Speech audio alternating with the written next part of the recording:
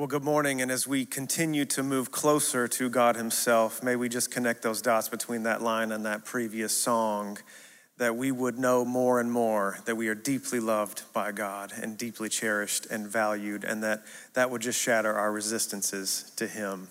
Let's pray that together for just a brief moment. Father, we open our hearts and surrender to your love, and we pray that you would speak to us now for Christ's sake, and in his name we pray. Amen. Well, good morning. It's good to see you here today, and I'd like to welcome those of you joining us online, wherever you are. I got a text. Some people are at the beach. They're on vacation, and you're joining us online. Also want to say shout out to my family in Texas and Michigan family. Welcome to wherever you are. We're glad you're tuning in, and I think God has something for us here today. My name is Chad Myers, if we haven't met yet. This is my first official sermon as a staff member of Mount Horeb, and I would like to think of it as my first of hundreds of many sermons that I will get to share with you as we share together what God has for us in this place. I'd like to read our text this morning and go ahead and dive in. We're in the Psalms of Ascents, and we are in Psalm 128. I'll be reading from the NIV. You can follow along on the screen. It says this: "Blessed are all who fear the Lord, who walk in obedience to him. You will eat the fruit of your labor. Blessings and prosperity will be yours. Your wife will be like a fruitful vine within your house. Your children will be like olive shoots around your table. Yes, this will be the blessing for the man who fears the Lord. May the Lord bless you from Zion. May you see the prosperity of Jerusalem all the days of your life. May you live to see your children's children. Peace be upon Israel." This is a song about the blessed life. Hashtag blessed. If Joel Osteen was given this talk, it might be titled something like this: "Your blessed life now." That was so bad, it's good. I heard a few chuckles. Come on, it was so bad, it's good.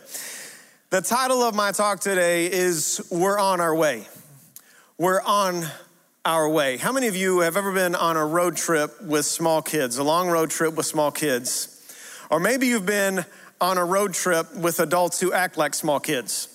Adult toddlers, we call them. Right?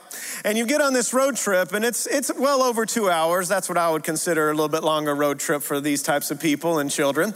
And about 20 to 30 minutes in, what is the number one question that always gets asked? Are we there yet? Are we there yet? I don't know why, but that sets off so many things in my mind and in my spine. I just start to go crazy. Are we there yet? Is the car still moving? Are we still traveling? Then no, we're not there yet. And I don't imagine that children or adulters have changed in about thousands of years, so that I'm thinking through this Psalm of Ascents as pilgrims were making their way to Jerusalem on the long journey, that question continued to arise. Are we there yet? And the answer is, no, we're not there yet, but we're on our way. We're on our way. And I think it wasn't just true literally, but it was true in a deeper way. You see, we're on our way. We're not where we're supposed to be, but we're not where we've been, but we're on our way spiritually. We're in process. We're a work in progress. And let me just take that picture and drop it right into the context of this psalm, which is a family psalm. So families would have sang this together, and they would have been reminded the importance of singing and chanting and memorizing, and it would have sank into their bones together. This would have shaped them to be the people they were supposed to be. And that's the importance. What the Psalms do is they remind us of the importance of corporate worship, whether we're here or at home, of corporate worship. Because let me just be honest, when I come in this room each week, I'm not the man I'm supposed to be. I'm not the husband I'm supposed to be. I'm not the father I'm supposed to be. I'm not the son or the brother that I'm supposed to be. I'm on my way. You're on your way. We're not where we're supposed to be, but we're not where we've been. We're on our way. Everybody look someone around you, say, I'm on my way. Say, the best is yet to come. And we're going to need this Because in the context of family, often we can experience the greatest pleasure and the greatest pain. And we're gonna need to look around those of us who we are tracking with on this pilgrimage and say, you know what? You're on your way. It's okay. You're not there yet. You're not who you're supposed to be, but you're on your way. And as we come together as the people of God, we sing this and it reminds us and it shapes us into who we're supposed to be. And I want you to hear this, church. This is the importance and the value of joining together. My family's here today, and a few weeks ago, it was the first time that we were able to be in church together for corporate worship since COVID hit. And me and my wife looked at each other afterwards, and my wife said, it's so refreshing to be in church together. That was such a wonderful, revitalizing, reviving experience. You see, we come into this place and we're not who we're supposed to be, but as we sing these songs, these psalms together, we are shaped into who we're supposed to be. We sing our way into new ways of being. Let me say that again. We sing our way into new ways of being. I had a seminary professor, and he was trying to humble us all, and he said something like this: no one's gonna remember your sermon. And I thought to myself, have you heard one of my sermons? He would have been unimpressed. He said, no one remembers your sermon. They sing their theology. And I think to his point, it's true. As we come together and we sing, these psalms remind us and they shape us of who we're supposed to be. We are on our way. And one of the things we're really going to need to be better on our way, we're going to find right in verse 1 of this passage, and it's the fear of the Lord. Look at verse 1. Blessed are all who fear the Lord, who walk in obedience to him. Blessed are all who fear the Lord, who walk in obedience to him. Now, what is the fear of the Lord? What does it look like? What does it bring? The phrase, the fear of the Lord, is mentioned hundreds of times throughout the scripture. Many more times, to be honest, in the Old Testament than the New. But I believe the fear of the Lord in the Old Testament is just code word for the great commandment in the New Testament. Loving the Lord our God with all our heart, with all our mind, with all our soul, with all our strength. Proverbs says the fear of the Lord is the beginning of wisdom. Psalm 112 says that the fear of the Lord causes us to delight in the commandments of God.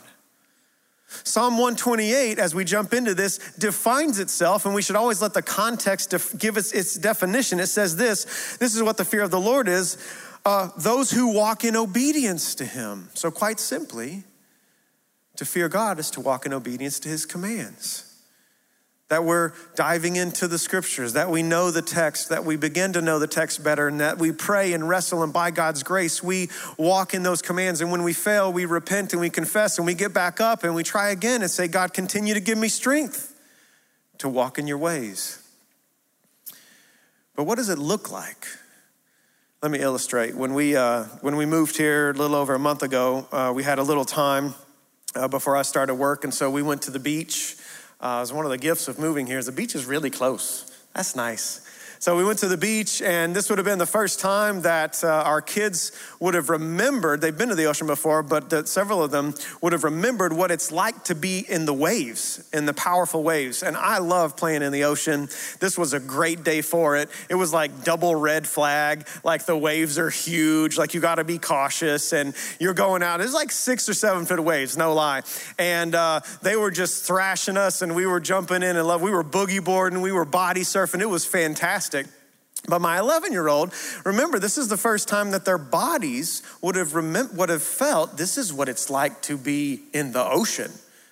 And it's a powerful thing. And so my 11-year-old's making her way out into the ocean, and the waves are just beating her up, right? And so, you're getting hit, and then you're standing up and trying to catch a breath, and then another one comes right on you and crashes over you and knocks you down. And being the good dad I am, I'm kind of laughing at the whole situation and like, hey, good for you. Welcome to the ocean. And I could see that she starts to get frustrated, and she started to become embittered at the waves. And I said something to her like this, like, hey, it's not the ocean's fault. That's just how it is. You have to cooperate with it. And that's what the fear of the Lord is like. To fear the Lord means to cooperate with the foundational rhythms of the created order. There is a way things work. There is a way that God has created things to work. There's a way things are supposed to be, real reality. There's a way that people are supposed to be, that I'm supposed to be. And this is what sin and redemption means. Sin means that I'm incongruent with that way, that I'm out of step with that rhythm, that I'm resisting, as we sang about, that I'm fighting against those strong currents of God's ways. But redemption means that in and through the death and resurrection of Christ, I am awakened to be more fully functioning humanity, and that I'm empowered to keep in step with those rhythms, to keep in step with those ways. So not just an awareness of the rhythms, but an empowerment to cooperate more. Like, this is the way it's supposed to be. This is the way I'm supposed to be.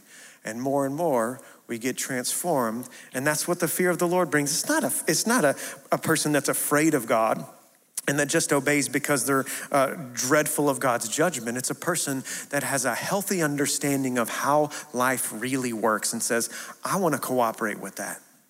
That's the way it's supposed to be. That's the way God set it up. By God's grace, I want to walk into those rhythms. And so the fear of the Lord is like that. But what does the fear of the Lord bring? And just three things from this passage that I want us to see today. First of all, the fear of the Lord brings responsibility and enjoyment. Responsibility and enjoyment. Look at verse 2.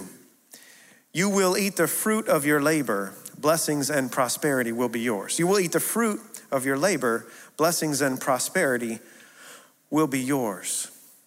Now, in just a minute, it's going to get into the picture of a family. But before it does, the Hebrew poetry here is addressing second person singular. So it's talking to each of us as individuals.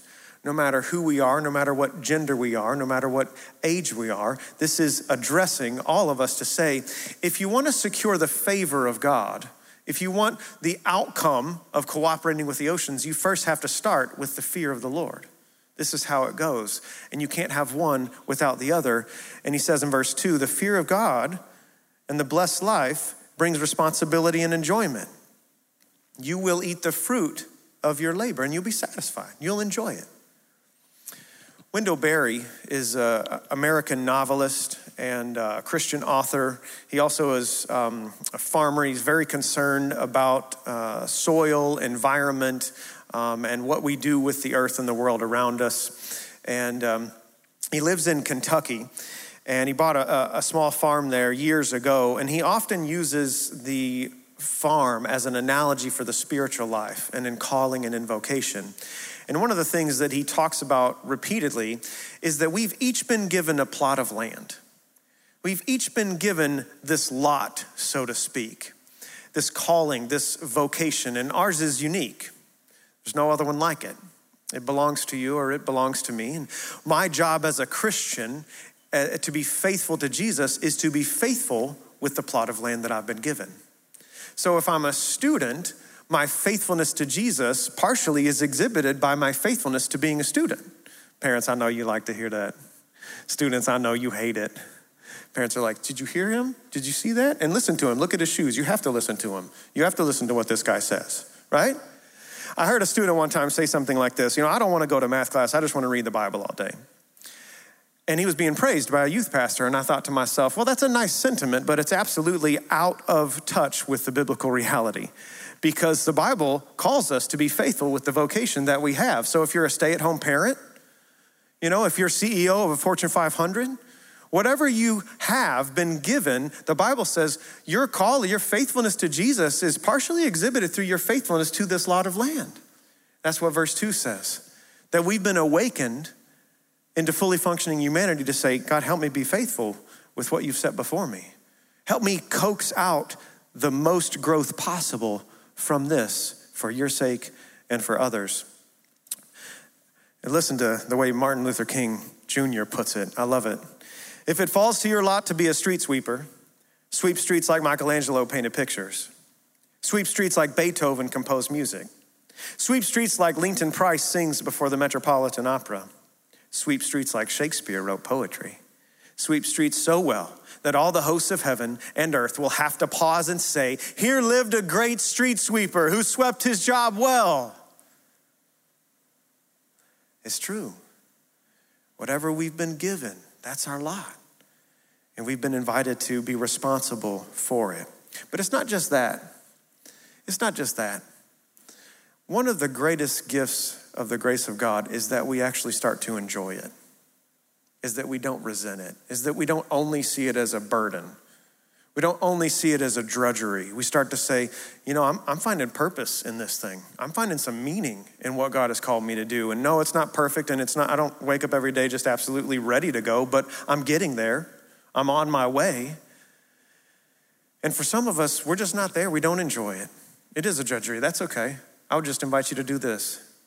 Just start to pray that you would find some sense of enjoyment in the calling that God has for you. This is what Ecclesiastes says, that this is one of the greatest gifts of God, that we would start to find a sense of meaning in the work that God has called us to do. And so I just invite us to pray for it and keep praying for it until you see it happen.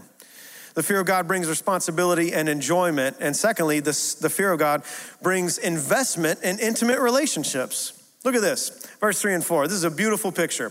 Your wife will be like a fruitful vine within your house. Your children will be like olive shoots around your table. Yes, this will be the blessing for the man who fears the Lord. You see, he gives us a picture of a family. And he gives us a wonderful picture of mutual refreshment. You see, he says, you know what? Your wife will be like a fruitful vine. This is a simile for bearing children. Your wife will bear children. And those children will be like olive shoots. They'll be around the dinner table. They'll be around the table. And it will be a mutual refreshment. This is an order of the way God has invited the family to exist. This is an order that we see laid down in Scripture of a blessed family, a well-ordered family. And we see this. It's a wonderful thing. The fruitfulness of the vine would have represented wine, and the olive would have represented olive oil, the olive press, and they would have been emblems of the highest favor and blessing for the nation of Israel. And they would have been symbols for refreshment and enjoyment. Now, we actually just got our dinner table up probably just a week or so ago. We've been kind of scattered all over, eating in different places wherever we could sit, some of us standing, some of us sitting. But we bought our dinner table years ago, and we love it. It's one of our favorite things. It's a nice long table, and there's a bench, and there's chairs, and we don't always get it right, but when we have those moments around the table where we are sharing life together as a family, it's a rich thing. It's unspeakable blessing. And God does that. God has that for us. And one of my concerns, if I can be really candid with you, is the disintegration of the family in today's society. And that's impacting the church. That's impacting the evangelical church. I'm going to share, can I share a commercial that I saw that really bothered me? Good, I'm going to share it. It doesn't have to bother you, but it super bothered me. And it was a commercial about this family with one child, and they got him a robot. They said, hey, we have this gift for you, and we'd love to give it to you. And so the kid lights up, and they said, hey, here's this robot. That's fine, AI, I love it, technology. I'm not saying it's evil, it's a good thing. And so they gave him the robot, and then all of a sudden, the robot starts to engage the child, and I'm kind of bought into the commercial by now. I'm like, oh, wow, what's going on? This is really cool. And then he starts to engage the child in really important, intimate conversations like, hey, your friend hurt your feelings, or you got left out. Talk to me about that. And they start to process these deep emotions. Or, hey, why don't you make a card for mom or a card for dad and tell them how much you love them and all these things. And I felt so conflicted at the end of the commercial. And as I reflected back, I started to really bother me. And I thought to myself, the parents were mostly completely out of the picture in this thing.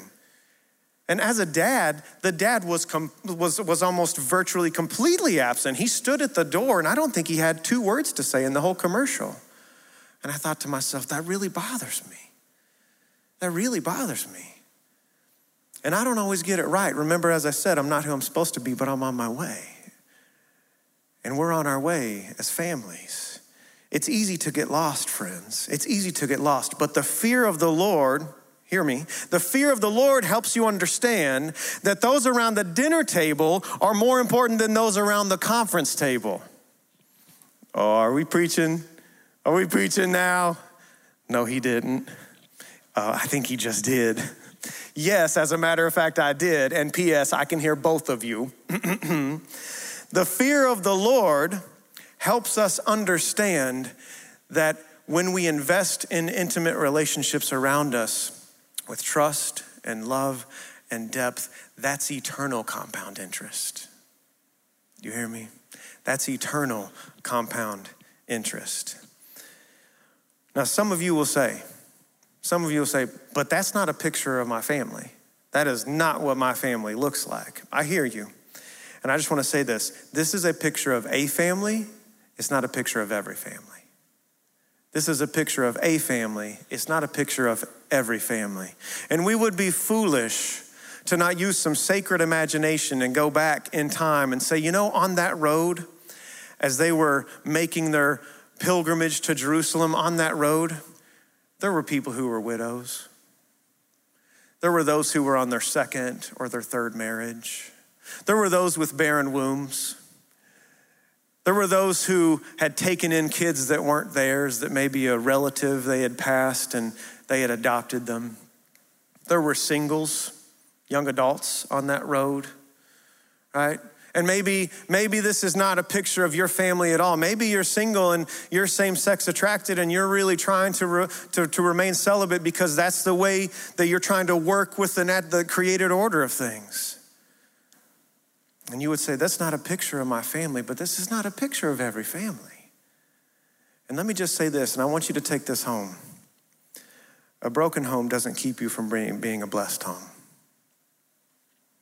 A broken home doesn't keep you from being a blessed home. And friends, please don't look at my home and think it's intact and that brokenness hasn't touched it, because brokenness touches every family. It makes its way and it infects everything east of Eden. So we all have to fight against it, no matter what our family looks like. And some of you may say, but I don't even have a family.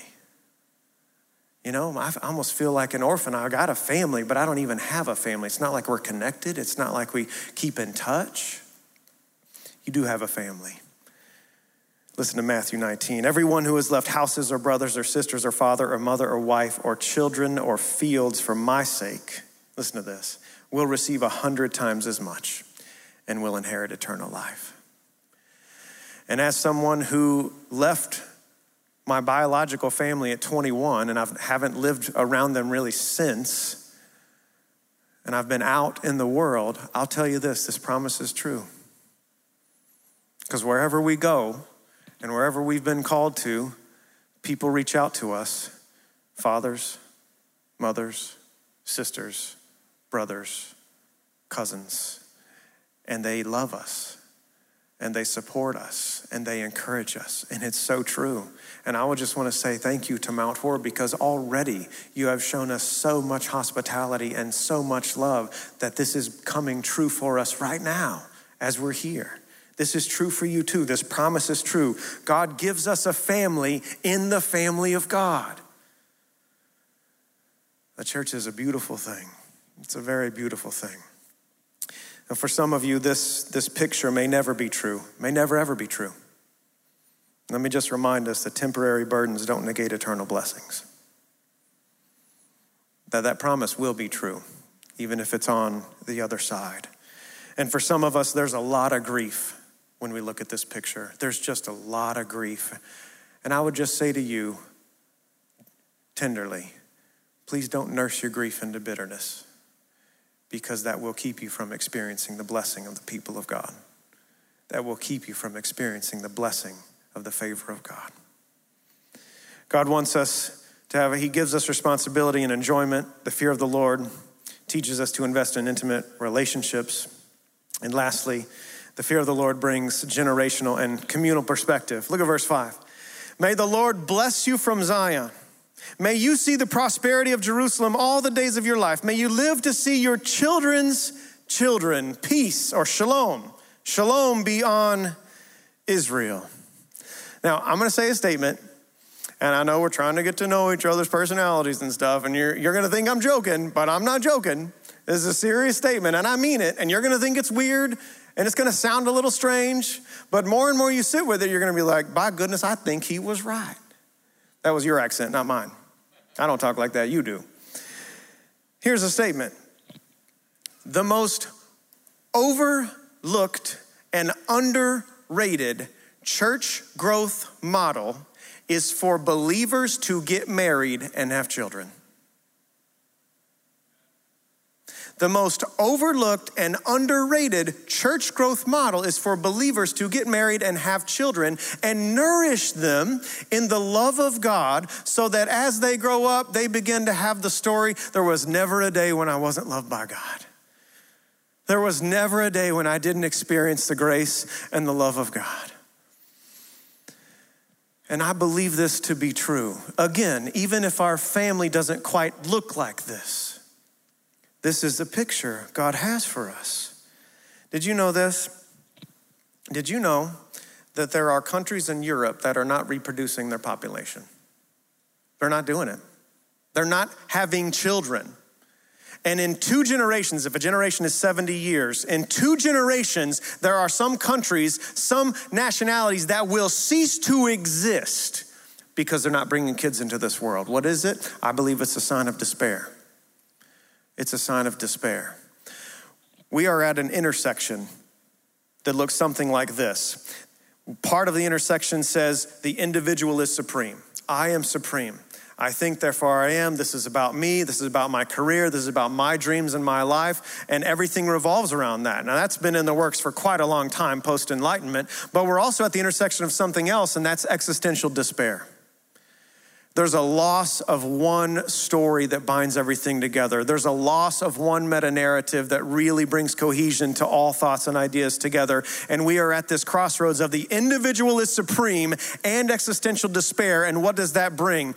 I don't want kids to be an inconvenience, and I don't want to bring a child into this super messed up world. I've heard it. Maybe you've heard it. Now, some of you, maybe there's other reasons you can't bring a child into this world. I'm not talking to you. But for those people that really wrestle with, this world is so dark and it's hopeless and I don't want to bring a kid into this world, let me just argue, if that's the sentiment, I would say that has more to say about you than it does the state of the world. Because the kingdom of God has always been invisible, has always been almost imperceptible. It's always been organic, and the advancement of it has almost been like watching the grass grow. That's why it takes eyes of faith and hope to see it. To say, you know what, I don't want to rob myself and I don't want to rob anybody else of the being able to give a gift back to the world. To say, I'm here for a purpose and I'm here for a reason and I'm here to keep spreading God's love around. I have something to offer. And the fear of the Lord brings a hope that is stronger than despair.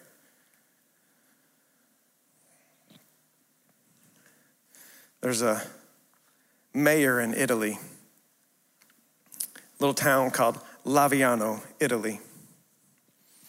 2002, he was walking the streets and he was giving this report to the New York Times, and he said, there's 2 numbers that really bothered me last year.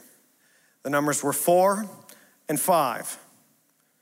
4 was the number of children born in the village in the previous year. 5 was the number of kids enrolled in the preschool. And I don't know if he was a believer or not, but he said, this can't be. This can't be. We have to do something about this. He said, we have to get more kids, and we have to get more kids in the school because a village without a school is a dead village. Friends, I would argue a church without the next generation in mind is a dead church. I was talking through this conversation with Pastor Jeff this week, and he said this, and I figured I'd give him credit because it's pretty good.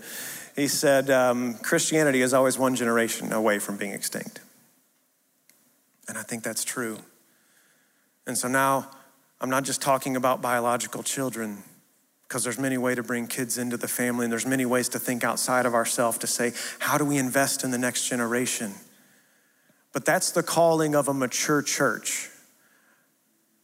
A mature church says we have to be thinking about then, not just now, and we have to be thinking about them, not just me. And how do we begin to set the next generation up for success in faith? We have to be on our way so they can be on their way. And we have to give them an opportunity to sing the same songs or their own songs and make that pilgrimage and be in process so that they can wrestle with faith and carry the torch on. This is God's blessing upon those who fear him, that we have responsibility and enjoyment, that we begin to be faithful with what he's given us and we begin to enjoy it. Then we invest in intimate relationships, whether that's friends or family or significant others. We start to say, I'm going to intentionally turn some time towards you, towards us.